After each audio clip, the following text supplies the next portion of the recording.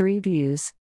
Tuesday, September 28, 2021 is a day many residents living in Idimili North and Idimili South local government areas of Anambra State may not forget in a hurry.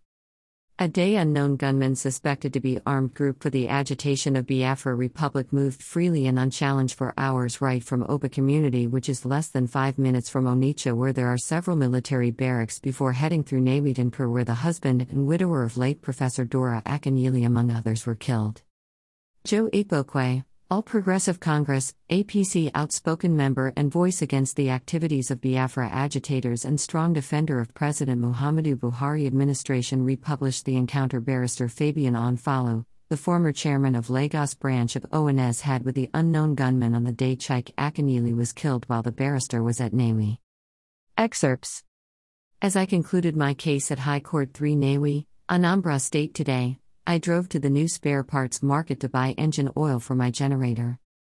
Thereafter, I quickly proceeded to my country home to meet one of my errand boys, Mr. Anayo, who had been waiting at the gate since 4 p.m. to see me for some allowance.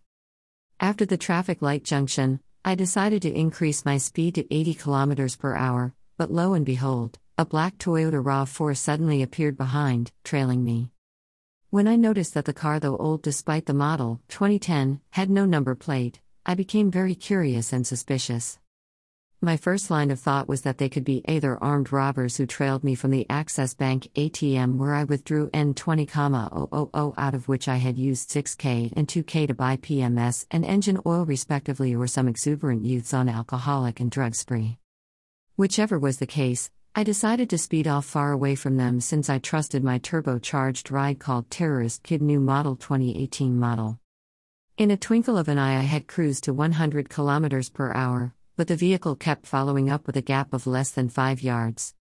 I thought of driving into the Otolo police station, but quickly remembered that they had relocated to the CPS due to the fear of the unknown gunman. As I was contemplating what to do, the worst happened. As I slowed down to avoid the potholes at Arizu petrol station, their car overtook me in a Gestapo style in a James Bond movie and blocked both my car and an oncoming Range Rover Sports 2020 model. Now. I then said my last prayers and asked God to have mercy on me and accept my soul in paradise. One came to me and barked, "Oga Judge, what are you doing to bring Nnamdi Kanu out?" I told him that I just came back from Abuja last week, where I joined his defense team free of charge. He told me to continue and that God will bless me. While 2 of them were interrogating the driver of the Range Rover, the other 2 were chanting "No Biafra, no election," while the one who with me told me to go and tell the politicians to stop wasting the lives of innocent youths who throng their meetings, as they are ready to blow up any political meeting venue henceforth. After about 10 minutes, he retreated to the range and ordered the driver, who introduced himself as a son of Igwe Arizu, Igwe Nnewi, and the owner of the petrol station, out of the car and returned his 2 phones to him. As this was going on, another team arrived with a Honda Pilot, forced a man who was watching the drama afar in his car, oblivious of the danger lurking behind him. The second group shouted that they were the backup squad. Picture shows Barrister Fabian Onfalu, the former chairman of Lagos branch of ONS. Photo source, Joe Ikpokwe. Meanwhile, as their eyes concentrated on the vehicles, I quietly reversed into the Abindu petrol station, left my keys in the ignition, and scaled the dwarf fence into the cassava farmland nearby. They later left with the 4 cars and the owner of the last car, which they commanded. Thank God they did not see any political party insignia on me in my car. Moreover, they thought I was a security agent trying to escape from them, but when they saw me in my lawyer's apparel, they became friendly. I'm still in shock after so many hours, as my BP, which shot up to 180, is yet to subside. Only the Almighty God can intervene on this imbroglio. Today I confirm that these boys are armed to the teeth, as I saw them Koro wielding AK-49, machine guns, anti-aircraft missiles, Russian-made SMG, LA rifle and pistols. On particular boy of about 30 years, who seems to be the leader, had the ammunition belt rolled round his body like wrapper, with 2 pistols by his trousers side pockets. May God help our brothers in the villages. Kindly support our vision of building a community of 1 million pen soldiers whose successes will be judged based on positive development in the society. Akinyele, why unknown gunman spared my life. Lawyer, October 1, 2021.